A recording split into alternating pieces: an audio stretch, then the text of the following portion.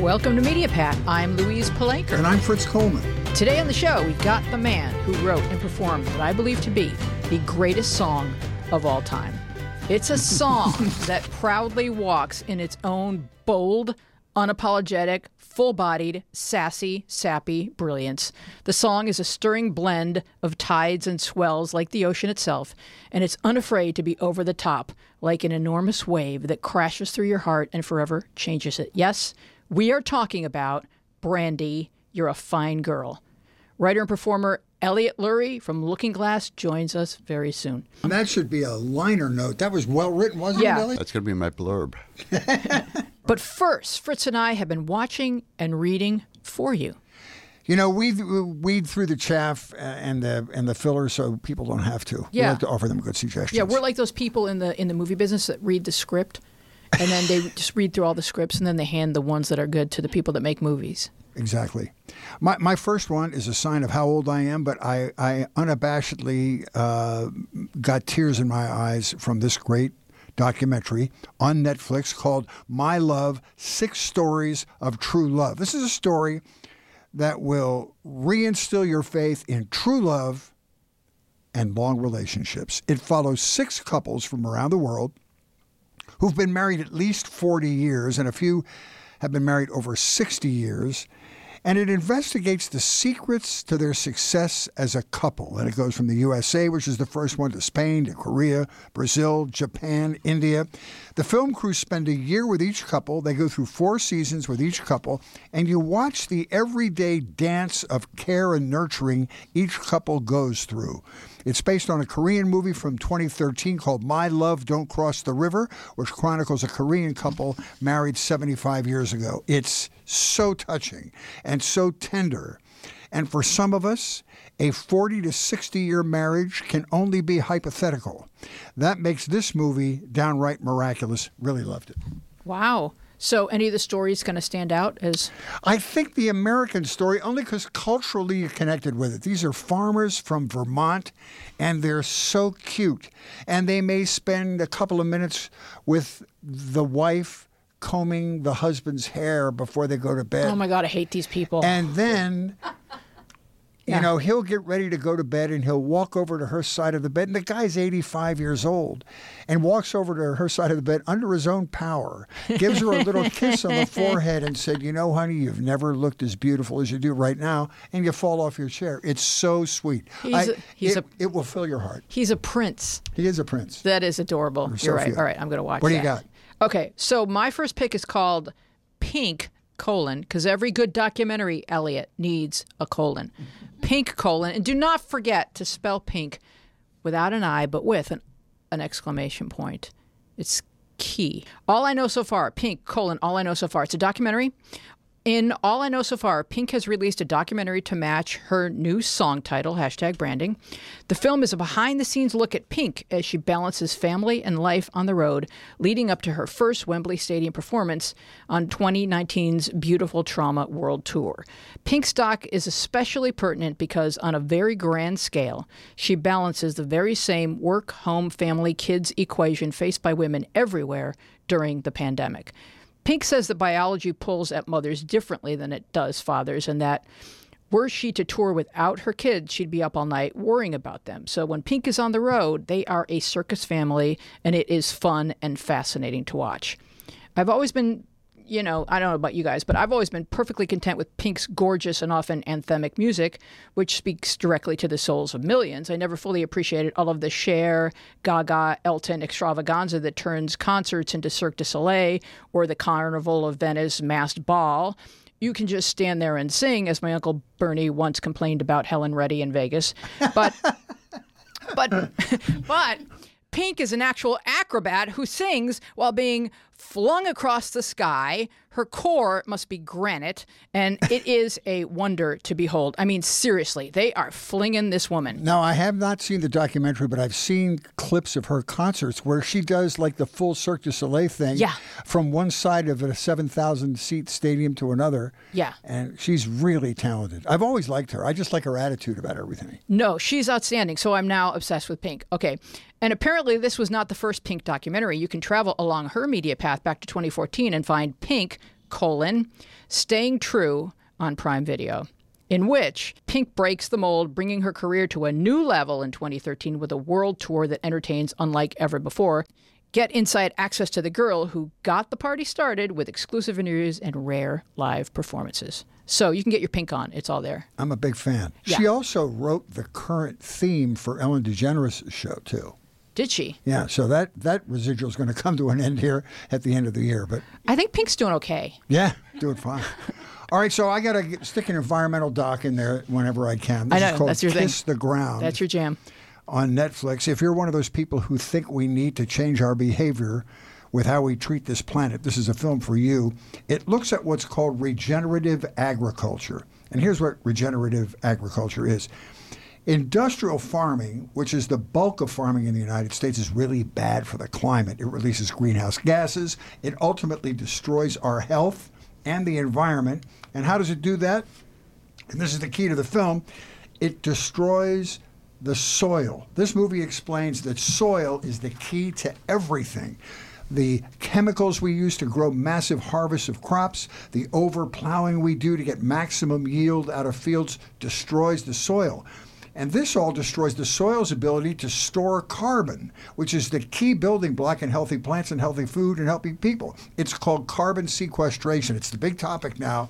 There are interviews with chefs and farmers and ranchers and scientists. The movie's produced by Leo DiCaprio, who produces a lot of really good environmental documentaries. Mm-hmm. And it's narrated by Woody Harrelson. It's based on a book by Josh Tickell. If you want to learn about a really effective solution to the climate crisis, this is a simple and relatively fast way to do it. I recommend this film. It's really interesting. That sounds really cool. So did they explain that this is what led to the Dust Bowl? Yes. Okay. The Dust Bowl, as a matter of fact, the first quarter of the film describes how that happened, being overplowed and no irrigation and that kind of stuff. So yeah, we have to be good movie. Responsible farmers, I say, as someone who's never farmed. I haven't planted a carrot. I'm like not someone who should be speaking about farming. All right, so have you watched Hacks? Has anyone watched Hacks?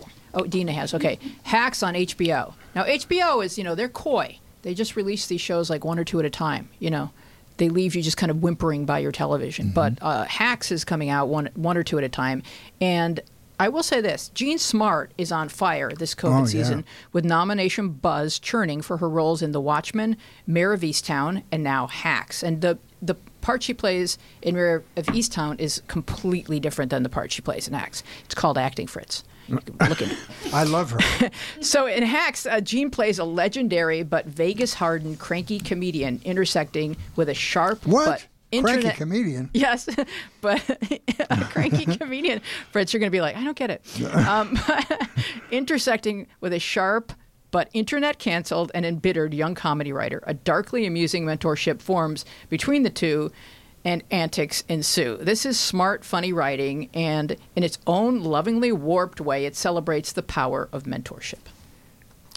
Good selection. I love her to death. I'm on a nonprofit board with her, Hillside Homes in Pasadena. Do you guys have your picture together? Yes, we do. Okay, I'm going to put it. And now it suddenly that has value because you mentioned it. I'm going to go find it. Yeah, find it, and then I'll put it in the YouTube version of this very program. I'm so thankful for her recent sort of wash of success with all these shows because her husband passed away about a month ago. Oh, no. And he's a sweet guy, and she's got 2 children, one adopted from China. She's the loveliest person you'll ever meet. And if I could just add this, Hillside Home is an organization that rescues at-risk children from abusive family situations. And there are about 100 clients, as they call them, at this facility, beautiful facility. It's like a college in Pasadena. And she walks the walk. She's not the typical star that writes a check for $10,000. You mean like Elliot? Well, no, I didn't mean that. I wanted to draw him into the conversation. Sure. He might know her, but she, like at Thanksgiving, she'll put on a witch's costume and go and hand out candy and engage with every kid in the place. She's really a lovely person and deserves her recent major success. Cool. I have a personal question to ask. My media path has some cul-de-sacs. Was Gene smart in designing women? Yes. Okay. Did you say that your media path has some cul-de-sacs? I have to remember that one. That's a beauty. That's a great bumper sticker we ought to think about for marketing. I can use that when someone starts to talk to me about heavy metal music. I can say, and that path, my path there has some cul-de-sacs. Has some cul-de-sacs. I'm very sorry. A road not traveled. I love that. Elliot Lurie is an American musician who was the lead guitarist, songwriter, and frequently the lead vocalist in the New Jersey band Looking Glass from 1969 until 1974. He wrote and sang lead on their 1972 iconic #1 smash, Brandy, parentheses, You're a Fine Girl, and their 1973 top 40 single, Jimmy Loves Marianne. After leaving the band in the mid-1970s, Lurie released a self-titled album and a single, Disco, parentheses, Where You Gonna Go? He later signed with Arista Records and wrote songs for Chapel Music and Screen Gems Music. In the 1980s, Lurie wrote and produced music for private businesses. In 1985, he became head of the music department at 20th Century Fox. That year, he produced the soundtrack from the John Travolta and Jamie Lee Curtis film Perfect. Since then, he has worked as music supervisor on numerous films, including Alien 3, A Night at the Roxbury, Riding in Cars with Boys, I Spy, and Spanglish. In recent years, Elliot has returned to live performing. Welcome, Elliot. Thank you. Hi. So nice to meet you. So my first question to you is, could you tell us about the a cappella version on your YouTube page of Brandy with the Young Guns Quartet? Yes. I'll tell you how that came about. It was one of the few bright moments of the COVID fiasco. I call these COVID blessings. Yeah, it was in a way.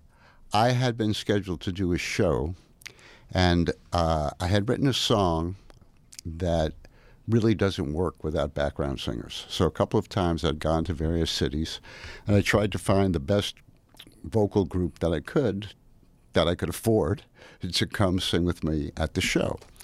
So I had scheduled to do a show with them in upstate New York, and the show got canceled because of COVID. But we stayed in touch, and the leader of the group, Greg Mallett, called me one day, and he said, Elliot, we've worked up this arrangement of Brandy, and would you like to hear it, and is there anything we could do with it? He sent it to me, and I loved it. And I said, well, this is perfect. Let's Zoom it, and I'll sing the lead, and you guys do your parts, and we'll edit the video and put it up there. And it came out great and very well received. Really did. Can you play a moment of that for us, Thomas? There you are. You could tell it's COVID. Bad teeth, long hair. Yeah, but you got great lighting. That's not bad for Zoom. 100 ships a day, low sailors pass the time away, and they talk about their homes. And there's a girl in this harbor town, and she works laying whiskey down. Is it Brandy? Hey, Brandy, fetch another round. She serves them whiskey and wine. Sailor said, Brandy, they say you're a fine girl. They say, what a good wife you would be. Such a fine yeah, your eyes could still sail from the sea. People just look so joyful when they're singing that song. Yeah, here's the sad thing. Every kid singing with you wasn't born when this thing was a hit. Well, that's true. That's spectacularly beautiful, though, and your voice is great. Thank you. I was really pleasantly surprised when I put my voice in with theirs, and how great the blend was. And, just hearing it in my headphones as I was singing with them, it looks like I'm having a blast. It looked like you were having a good time. I was. I was a DJ for 15 years, and my career ended, I think, just after Brandy peaked. It ended around 1978. And I was thinking of all the songs that I played most frequently. And I think Looking Glass and Brandy was one of those right up in the top 3, the most frequently requested and played songs. And in the other categories for bathroom songs, of course, it was Stairway to Heaven and Nights in White Satin by the Moody Blues. But yours was one of the singly most requested songs. What's a bathroom song? I don't know that where term. Well, the Stairway to Heaven was 8 minutes and 20 seconds long, which was long enough to take a bathroom break when you're a DJ. And Nights in White Satin was about 7 minutes and 40 seconds. Yeah, when you hear the guy start to talk, run back to the mic. Yeah, right. But I just wanted to say this, that I think that Brandy is one of the most beautifully written story songs, which to me makes a successful song. You hear story songs in country music a lot now and in yesteryear, but this is a beautiful song. And what I was so surprised to hear was you improvised the words to this as you were doing the music. It wasn't like you sat and wrote this beautiful story and then put it to music. Well, up to a point. Once I got the first part of it going, then it was kind of tricky to get the whole story complete in 3 minutes and, get all the meter matching and get the rhymes in there. So working that part out, that was not improvisational. But the beginning of the story just sort of came. Maybe you were Brandy in a former life. Possible. I mean, what is your background in terms of sea towns or that type of atmosphere? People always ask me, they say, were you in the Navy or the Merchant Marine? I'm from Brooklyn, New York, and the biggest ship I've ever been on to that point was the Staten Island ferry. So it's just, but I did a lot of writing in high school and even in college, short stories and fiction and things like that. And the teachers always said, "Oh, this is great," and a couple of them were published and this and that. So I liked writing stories, and this one is 3 minutes. Did anybody ever approach you and say, let's flesh this out into like a film? Absolutely. I've gotten Wow. a number of pitches on it and a couple of completed screenplays. Wow. But, for me, I mean, I don't discourage them. And I tell them that, if you want to acquire the rights, you can get them. But for me, part of the satisfaction of the story is that it's 3 minutes long and it rhymes. And that's it. As far as I'm concerned, that's where we leave Brandy and the Sailor, and it's done. It's got a bridge. We're done. Exactly. Very complete. Exactly. Wow. But it's so evocative, and it really puts you there. And that's, I think, why all the requests. It's not just that it's a beautiful song. It's that every time you hear the song, you're there. You're with these people. And that's what I've heard. And if you were a disc jockey, Fritz, I mean, there were bigger hits in 1972 than Brandy. But a lot of them have not had the legs, as they say, that Brandy has. I think your voice in the story, it's just a beautiful story that you can hear it a million times and just fall in love with it. It's really, and I think you mentioned this yourself, that what keeps it afloat in people's minds is you can't categorize the song. You guys are obviously, Looking Glass, were R&B based because you had these beautiful harmonies, and you played in New Jersey, and I'm thinking like the Rascals are this great sort of blue-eyed soul. Very much an influence on us, on me, the Rascals. But you couldn't plug it into that. You couldn't plug it into pop. You couldn't plug it into R&B. It was just kind of floated out there on its own. Well, part of the reason for that, I think, is because the production of the track was what I call the hunt and peck process. We had recorded the song a number of times, at least twice, and it came out not sounding like a hit record, and we were looking for a hit record. And Clive Davis, who signed us to the label, was very generous with us and said, well, if you guys want to finish the record and the production, go ahead, give it a shot. So, as you say, it doesn't sound like an R&B record. It doesn't sound like a typical 70s pop record like maybe the Grassroots. As much as I love the Grassroots, that's a 70s pop record. Mm-hmm. This one is a little of this and a little of that. And I think part of it is because we kind of didn't know what we were doing. When it sounded good, we said, okay, that's it. Wow. Yeah, but I think a key to success is knowing when it's good. Because you have to, our minds are like computers. We're constantly eliminating what sucks. So that's Yeah, a well, part we, of. we eliminated That's a a lot good of things point. that sucked on that record. And you're talking about that, talking about knowing when it's a hit record. I mean, before the hit version of this came out, there were several earlier manifestations. I love the interconnecting lines in music, and one of the first guys you worked with was Steve Cropper, Yes. who was, the house band of Stax Records Yes. and Booker T and the MGs. Yes. Did a version with you. And then, I don't know if it was Clive Davis or somebody said, it sounds great, it's not a hit record. And I thought, wow, what does that mean? Yeah, well, we went down. Clive suggested that we have Steve Cropper produce us, and we loved that idea. He was, an Major. iconic guy and a great player and producer. So we went down to Memphis, and we did 4 sides with him.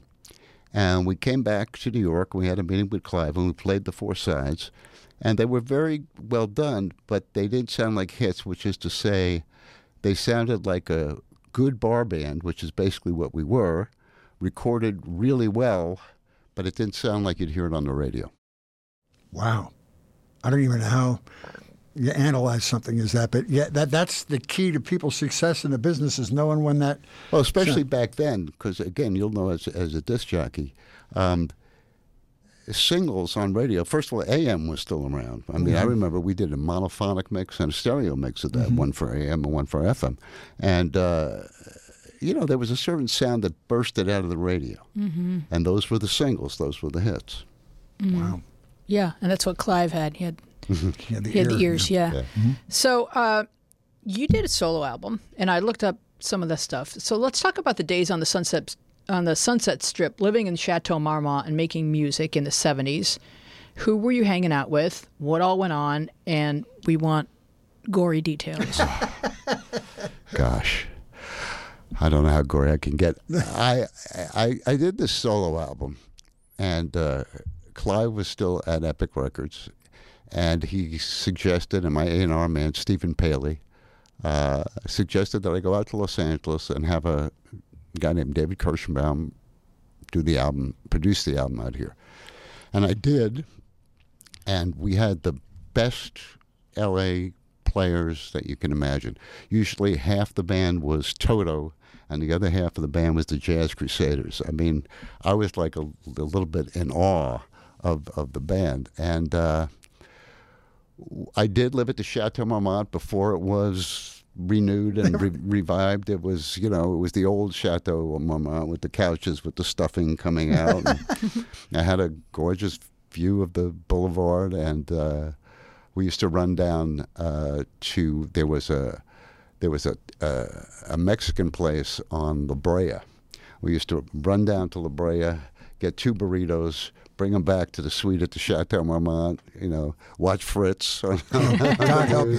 And The low point of your career. Best when stoned. But the album, despite the good players, part of the problem with the album that I have, and I can only listen to certain songs on it now, is it was one of these records where, you're trying very hard to have a hit single. And when you have an album full of songs that just miss being hit singles, it's not a very listenable album. And then the other thing that happened was, and I don't blame this at all for the lack of success of the album, I think the real reason it didn't succeed was because it wasn't really a focused piece of work.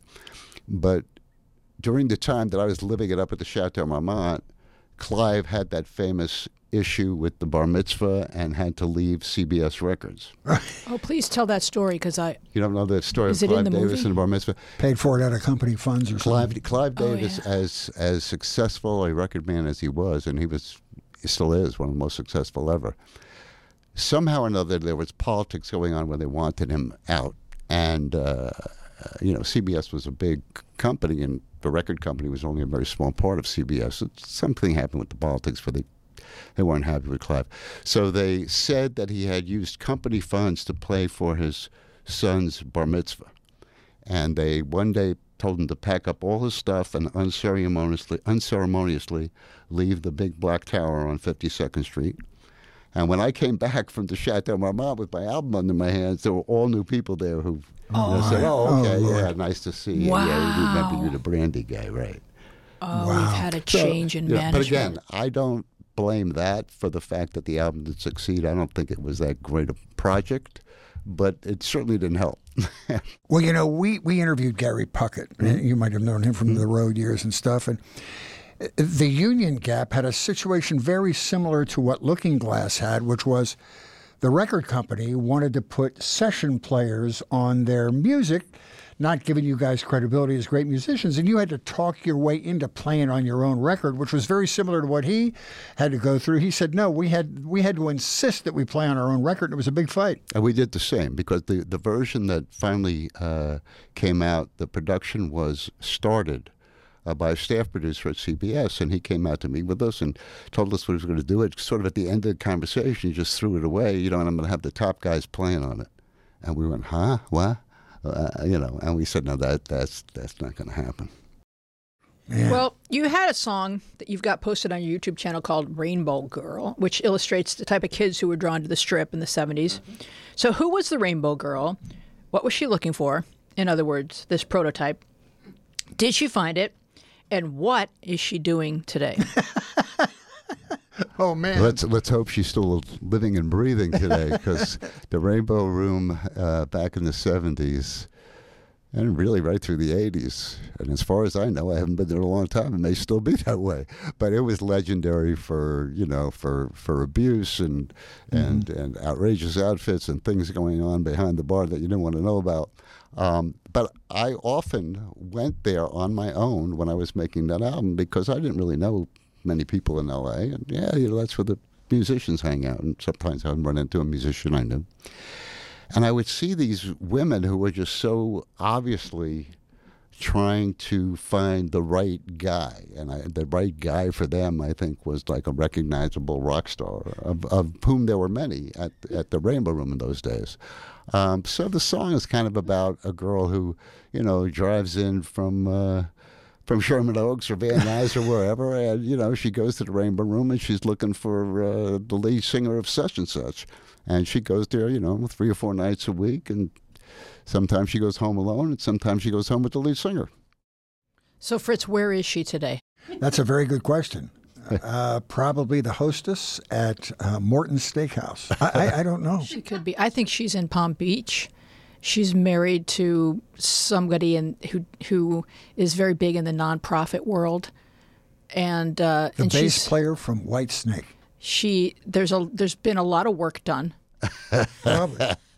But that's another great story. You're a great storyteller. Have you ever thought about broadening that talent out in a novel or other written pieces? Or? I haven't really. I sometimes sit down and try to recollect things that have happened, and not really a memoir, but just sort of episodes from it, and I find it really difficult to write anything of length. Maybe that's why I wrote a great 3-minute song. That's as much as I have to say. Some people would say that's even harder to keep it to 3 minutes and beginning, middle, and end. Yeah. So we've got some Brandy trivia. Okay. Are you ready to play? I'm good for that. So, did you know, Elliot, that following the you probably do. You know the Brandy Not trivia. all of them. I've just learned. I'm often surprised. All right. Well, let's see if I can trip you up. Okay. Did you know that following the release of the song Brandy, the name Brandy increased in popularity? Oh, the power of music. According to data from the Social Security Administration, Brandy was the 353rd most popular name for a girl in 1971. Far more popular in the name of an alcoholic beverage. But in 1972, the name leaped to number 140. And in 1973, it got all the way up to the 82nd spot. With a bullet. So, with a bullet. So how often do you meet a girl named Brandy who credits you with her name? I don't meet them that often, but on Facebook, I get a ton of them that either are named Brandy after the song, or moms who named their daughters Brandy after the song. So quite a few. And it's interesting because most of them spell it the way the title of the song is, but a lot of them have changed it to Brandi or Brandie. Are they ever not such a fine girl? Parenthetically, they're all fine girls. But it didn't start as Brandy. What did it start as? Oh, no, it did. Here's more trivia. You're on to something, Fritz. Okay. I'm going to pull at that thread. Okay. All right. All right. So Barry Manilow's 1974 hit Mandy was a cover of a song originally called Brandy, released in February 1972 by Scott English. However, Manilow changed the title following the success of the Looking Glass single so as not to get the two songs confused. Have you met Barry Manilow, and how pissed is he? I hear that he holds a grudge. I have never met Barry Manilow. Although I see his picture right up there. I've never met him, but Clive was the executive on both. So Clive, of course, and it's funny that he found the English song Brandy, which was actually released before our Brandy was, but it was a very minor hit in England. But Clive, at those great years, found the song. He said, this can be a hit for somebody. But by the time he married Barry Manilow to the song, we had already had our hit. So they had to change the title. But Brandy wasn't the original title that you wrote. It was the original title of the song, but it wasn't the first name I came up with when I was writing. I had a high school sweetheart named Randy with an R. And the way I write, and I still write mostly the same way, is I'll play some chords on the guitar or on the piano until I get something working. And I'll kind of just free associate and sing along with it. And, I guess I was thinking of her and I sang the name Randy. And then once I got the story started, I said, well, Randy's got a problem because it can be either a male or female name, number one. And if she's going to be a barmaid, she's got to be Brandy. So that's how it came about. It's a great where's story. Randy And I'm still today? in touch with Randy. She lives in Oregon, and she, late in life, became a painter, an artist. Really? And I have one of her paintings hanging in my music room. Oh, that's so cool. You bet. That's a That's full circle fantastic. moment. All right, so we have more Brandy trivia. Okay. In his 2014 memoir, Face the Music, Paul Stanley from Kiss wrote that Brandy helped inspire the band's 1976 hit Hard Luck Woman with lyrics such as, Rags, the sailor's only daughter, a child of the water, too proud to be a queen. Rags, I really love you. I can't forget about you. You'll be a hard luck woman, baby, till you find your man. So basically, he's saying to her, like, I'll have sex with you, but I'm not going to marry you. I've heard that story, and I've never met Paul Stanley. And I'm glad that my song inspired him to write a good song, Okay, the 2005 song Same Old 45 by Sarah Borges. Am I saying this right, Elliot? Bareilles? No, it's Borges. From the album Silver City, retells the story of Brandy from her point of view. So here are some of the lyrics. Dark moon, bring him back. I ain't seen him since the moon was a fingernail, and I shed a tear for him as this ship was setting sail, sitting in my room playing the same old 45 about a girl named Brandy, the would-be sailor's pride. I had heard about that, but I've never heard it, I don't think, and I certainly didn't know the lyric. All right, it's quiz time. Is everybody ready? Okay, I think you guys can all play. The song Brandy did not appear on which of the following films or TV shows? Lords of Dogtown, Say Anything, Charlie's Angels, A Very Brady Sequel, Gardens of the Galaxy Volume 2, The Black Klansman, The Simpsons, episode Principal Charming. Selma sings a low, mournful styling of the song to Lisa as she is putting her to bed. One of my favorite uses. Kevin James sings the song at a karaoke bar in an episode of The King of Queens. In Still the Beaver, June sues Wally's crying firstborn, Brandy, with the song. That certainly was not in there. Okay, I think you've won. But I all wanna- the I other made- ones all the- are. all it the other has to ones. be one of the most used songs in pop music history. I don't know. covered. I don't know that it's one of the most used songs from pop music history because there are things that are like more anthemic that you see used in because it's a story song. So either the story of the movie or TV show has to have something to do with that story, or it's basically what we used to call, when I was a music supervisor, source music, which means it's coming from, like in Black Klansman. They're just sitting in a bar, and it happens to be 1972, and Brandy's playing in the bar. Now, the thing in The Simpsons was a lot of fun. They made that episode when I was working at Fox, and Fox made The Simpsons. So I was friendly with a were couple of the kissing up. producers, and they thought it would be a good gag to have that going on. So Some of those uses were because I was involved in one way or another behind the scenes on some of those productions. Oh, wow. But I bet the moment you suggested it, people were like, perfect. I would never suggest it. Oh, because, really? you can't be a buyer and a seller at the same time, so I'd never suggest it. But a lot of the people that I worked with when I was in that role as a music supervisor knew that I had done Brandy. Unlike the guys at The Simpsons, they thought, let's use Elliot's song. We'll have Lisa sing it. It'll be great. And it'll work in the episode, So, it was So top of you, mind. when you retired the band, you wrote for other people? A bit, but mostly I was, kind of a staff writer. I didn't really write for other people. I had a publishing deal, so I would, turn them in their required songs every year, but I wasn't real active at it.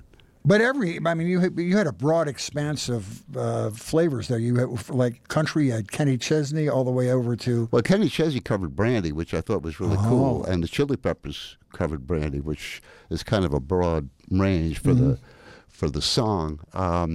But other than that, I don't really have a lot of covers. What happened was after the solo album didn't do anything, I was kind of adrift. I was living in New York City, and I really didn't know what I was going to do. Nobody was really interested in making another record with me. So I decided to move out to L.A., see what was going on out here. I had a friend out here, a TV producer, who'd moved out from New York a couple of years before I did. Guy I'd known since we were 12 years old, went to school together, named Stan Rogo, produced the series Lizzie McGuire, among other things. Oh, yeah. So he said, and I didn't know what I was going to do. I was ready to take a job as a salesman at Radio Shack. And he said to me, you can't do that. Let me introduce you to this guy. And he introduced me to an agent at CAA who was in their film music department. And he said, with your background in the record business, maybe you'd like to be a music supervisor, make soundtrack albums, things like that. I didn't even know what that was because it was a brand new position in the industry there. And he said to me, well, there's only two people who are doing a lot of it right now successfully. One is, he mentioned the name I didn't know, and he said the other one is this woman, Becky Shargo, who did Urban Cowboy and Footloose. And Becky Shargo was a name that rang a bell with me. She had been the A&R coordinator for that solo album that I did in L.A. Wow. So I called her up and I said, I'm looking for something to do. Becky, do you need help? She said, I'm very busy, but I can't really afford to pay you. I said, well, if you'll teach me this business, I'll work for nothing for you. And Very she smart. did, and I did. And worked What's out. a music supervisor do? It's changed a lot, but basically it's an individual who's responsible for making sure that all of the music in the movie is the way the filmmaker or the TV producer, if it's TV, wants it to be. And sometimes that involves making creative suggestions. Sometimes it simply involves business of acquiring rights or getting an artist to sing on a soundtrack album and dealing with their record company and getting them to do it. And it's changed quite a bit because in the 80s, if you recall, MTV used to play all these music videos from films, and they were basically trailers for the films and free advertising for the movie companies. So that was a very big part of it back then in the 80s was, getting a hit single with a music video to promote the film. Can you explain to us the difference between people who want to be paid if you use their music and people who want you to use their music because it's promotional? I think the big difference is how desperate you are. I mean, if you're with any kind of major music publisher or record company, they're not going to let anyone use your music or their music since they technically own it without paying for it.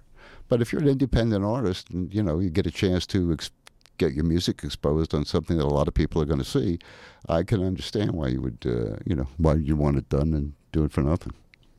We talked about that with Denny Tedesco. Even though his dad and the session players and the Wrecking Crew created the music, they still had to pay the rights for it. And Wheezy went through that whole rights situation with the Cowsills movie. But that's just amazing to me that, hey, I was there when they recorded the song. Can I just borrow it for my movie? Yeah, I've heard about that, and that's really too bad because I'd love to see that movie. I'd love to see it get made, and I'd love to see it. Yeah, well, it's made. The Wrecking Crew is made. It's a fantastic movie, and I know you're a fan of session players and the best in the business back there. Yeah. He's moved on to the next era, which is going to be the immediate family. So Waddy Wachtel and Danny Korchmar, those guys, Lee Sklar. So yeah, he's got help with acquiring the rights and everything. But when it comes to YouTube, it seems like things are shifting towards YouTube or the labels or the publishers gaining an understanding that having everyone do covers is good for us. And they seem to be less restrictive in terms of what you can do. Well, they get paid for it, though. On YouTube, all of the majors have what's called the blanket license. Okay. So they make an overall deal with YouTube and say you could use any of our repertoire, whether you're Sony Records, Warner Brother Records, big music publishers. And then theoretically what's supposed to happen, although I'm not sure if I'm checking my statements that it's done accurately, but supposedly they're supposed to keep track, YouTube, of the number of plays that the song gets, and the record company or music publisher splits it up based on the number of plays that it's get. Or at least in theory, that's the way it's supposed to work. Mm-hmm. It sounds like a good compromise or a good arrangement, because it used to be that they would flag you or they would mute it, and now they just kind of like put a widget on it that leads to purchasing the song. Yeah, and the next mountain to climb is going to be TikTok, because TikTok is the same kind of thing, and TikTok is starting to make deals with the record companies and the publishers, but they haven't gotten as far with that as they did with YouTube. How do you feel about where we are with that right now? The music business is 180 degrees different than it was when you had your hits. Now it's streaming and downloads, and bands have to do concerts in order to make money and sell merchandise and stuff. What are your feelings about where it is right now? For someone like me, who's a quote-unquote heritage artist, and has a song that's kind of become a standard, it's a good thing because it keeps it out there in front of the public. Young people discover it. It probably earns at least as much money for me as it would if those things didn't exist. But I think for new artists, it's really not so good. Not so good because those services, they don't really pay a lot.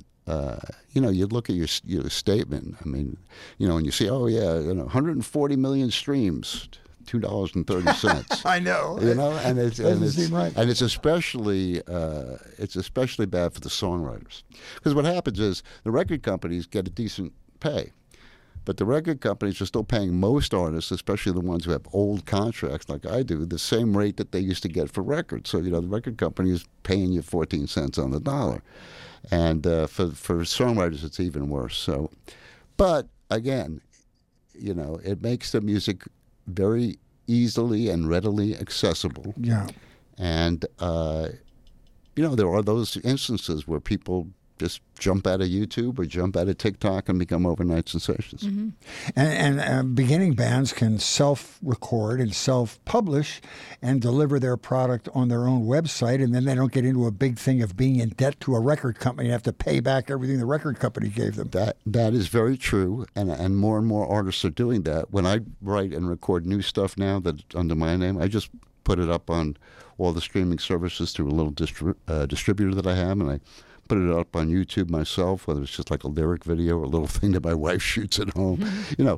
So that does eliminate the middleman, but then you have to get noticed. Yeah. And there's so much out there. How do you promote it? How do you get noticed? Mm-hmm. Yeah. So we're going to do, I know a good way to get noticed. It's a little more Brandy trivia. Okay. I think we'll get you noticed. Okay.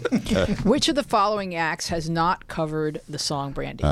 Ray Conniff, Washboard Jungle, Ziggy Marley, Red Hot Chili Peppers, Kenny Chesney, Gonzalez, or Big Head Todd and the Monsters? I think it's Ziggy Marley has not done it. Completely made that up. Yeah. I'd like to hear a Ziggy Marley version. I would like to hear his version. I think he did an excellent take on it. So we heard you tell us when you got here that you're a part of Yacht Rock. So we want you to back up a moment and explain and describe Yacht Rock and its origins, and then how you come in. He's hydrating for this adventure. So I sort of had retired from the music supervision business probably around, 2010 maybe. And, I was kind of semi-retired. And I got a phone call from a guy who says, my name is Peter Olson, and I'm in a band called Yacht Rock Review. Do you know what Yacht Rock is? And I said, no, I don't know what it is.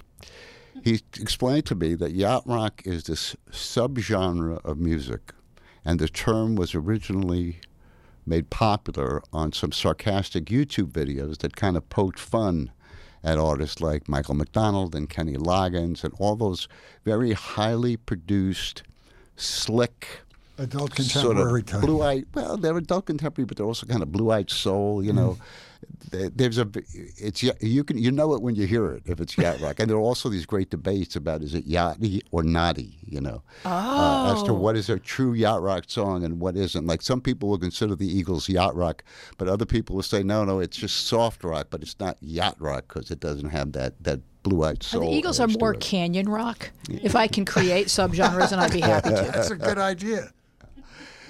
So he explained to me that my song, I guess for the sound of it, but also because of the subject matter, was, you know, part of the original pantheon of yacht rock. Well, pedigree. And he also explained to me that this band, which was basically just a great, great cover band, they were doing shows in which they played only yacht rock songs, and they were called Yacht Rock Review. And he said, you know, we're really getting really popular with this. We're out of Atlanta, and we would love for you to come out. We're also going to get Peter Beckett, who was from Player, Baby Come Back, and Walter Egan, who did Magnet and Steel. Mm-hmm. I forget who else was on that first show.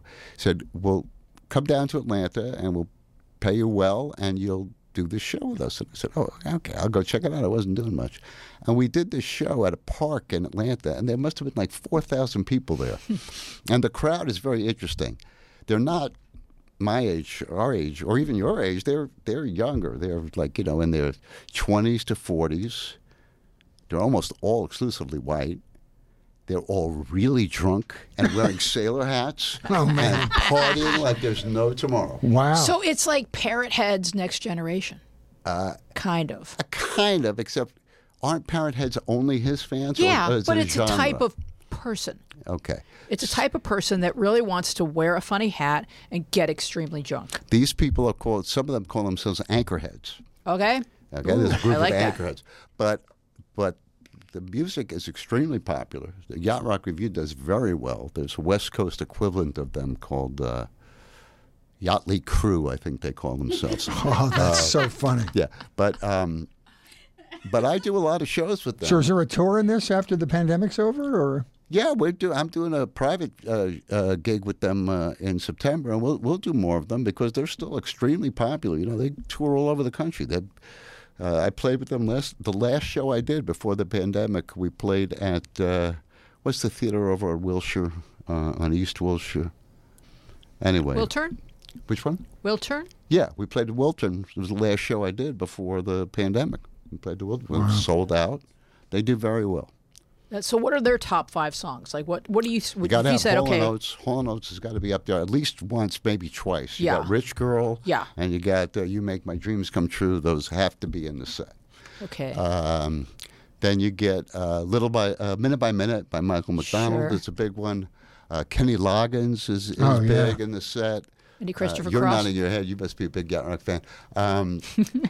Those are right up there. Oh, Sailing? there's a guy who does the shows with us sometime. He may not be as well known as some of the others by his name, but you'll know his songs. Robbie Dupree. I love Robbie Dupree. Steal Away. That's quintessential. Quintessential yacht rock. And Robbie is one of the funniest cats that you will ever meet. Is he? And whenever we do something with Robbie, everybody laughs. He's just smart. And How many funny. players are in the actual review before you guys get it? I think there are 7. There's one main guitar player, but it's led by 2 guys named Peter Olson and Nick, his partner. They really invented the band, and they lead the band. The band, I think, is normally a 7-piece band, although sometimes they add a horn section. Sometimes they add some background singers. It depends on how big the gig is. I've always wondered this about cover bands. Do they have to pay rights to do their material? No. The way that works is supposedly the venue keeps track of what songs are played at the venue. Oh, that's and so they funny. pay either ASCAP or BMI, and they're supposed to present the set list or whatever. That doesn't work out very well either. Now, do any rich corporate types sort of rent a boat to tour New York Harbor and hire you guys? well, it wouldn't be That's a great you idea. guys, but it'd be those guys. Yeah. They do a lot of corporate stuff, and they get paid very well for those kinds of things. They Because do a to lot. actual experience it on a yacht Would would be be a little piece of heaven right unbelievable. there. Yeah. Fritz, let's invest.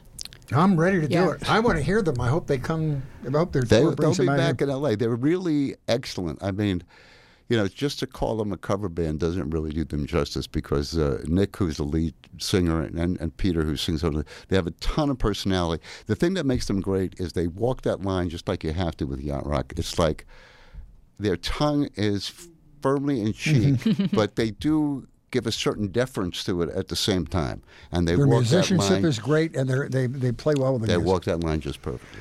Plus, it probably drafts on this thing. I've talked about this with other musical artists.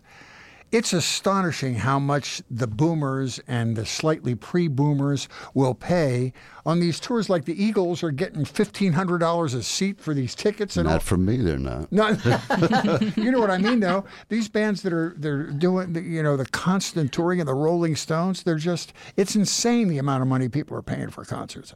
It is, and I think I don't want to get myself in trouble, but I think part of it has to do with the promoters too, because by the time you get the promoter, which are usually these big companies, and then you get the people who sell the tickets, the ticket masters, etc., and everybody takes a piece, and the band gets paid very well, and it's big business now. Yeah, it's big business. And I think that also, too, like you were talking about the age group that you see, like I think people can easily enjoy rabbit holes, and they can become fans of music that was even produced before they were born, just by kind of saying, oh, the person I love was influenced by this person who was influenced by this person. You can get there very quickly, whereas when we were growing up, you really had to collect records and ask the record store if they could send away for something. Well, that's what I mean about the accessibility that Spotify and iMusic offers, in that it's the world's largest jukebox, and you can find whatever you want on it. And also, for me, I found that when the song was in the Guardians of the Galaxy movie, suddenly I had a young audience that discovered the song entirely from that movie. So when people find out that you did Brandy, what do they want to tell you? What do they want to ask you?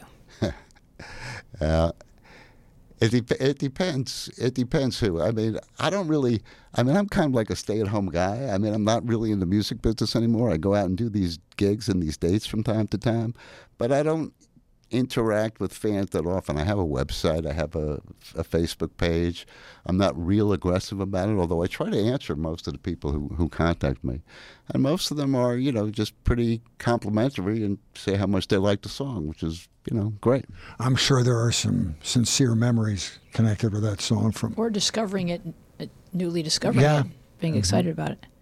I mean, I'll get a bunch of stuff on Facebook or on a website that says, God, first time I heard this song was in Guardians, and man, they said it was the greatest song ever written. Man, it was great. Well, then they agree with me.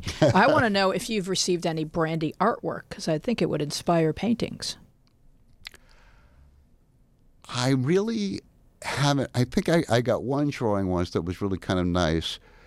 Then there was a funny thing that a radio station on Long Island did. They called me up and they said, we're going to do a thing on the web where everyone is going to describe what Brandy looks like. And it was really fun because, there were a lot of responses. And they, each one, of course, was totally different. She's a tall blonde. No, she's a short redhead. It was Either their girlfriend or their idealistic girlfriend. Right. Yeah, exactly. But you know who Brandy kind of is? She's kind of like Kitty in Gunsmoke. Good point. Because, Marshall Dillon's not marrying Kitty. He needs to ride. His love, his life, and his lady is his horse. Don't let your, what is it? Don't let your sons grow up to be cowboys? Yes, exactly. Well, Elliot, it's just been a delight. Now, you can visit Elliot on his Facebook page, which we're going to put in our show notes, and his YouTube page, which his wife films, and he's creating content constantly, so you can enjoy all of that and become his friend online. And here come our closing credits. We would love for you to join us online on Instagram and Twitter, where we are at MediaPathPod, and on Facebook, where we are MediaPath Podcast. You can find full episodes with all kinds of bonus visual content on our YouTube channel, MediaPath Podcast. We would love to know what media you've been enjoying. You can contact us at our social media or email us at MediaPathPodcast@gmail.com. We want to thank our guest, Elliot Lurie. Our team includes Dina Friedman, Francesco Demanda, John Maddox, Sharon Bellio, Bill Filipiak, Thomas Hubble, and you. Our theme music is by me and John Maddox. I am Louise Palanker, here with Fritz Coleman, and we will see you along the media path. But first...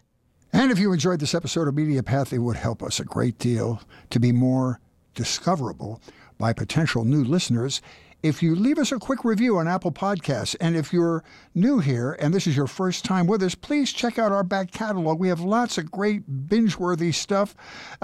Wonderful artists, Diane Warren and Gary Puckett and the Cowsills and Elliot Lurie and all these wonderful people. Going back to the very beginning, you'll hear exciting and exclusive interviews with Henry Winkler and Keith Morrison from Dateline. Thank you so much for spending an hour with us, and we would be overjoyed if you took a moment to share your thoughts with us or recommend us to a friend. Be safe. Thanks for listening. Hit subscribe. Thank you. Thank you. That was great.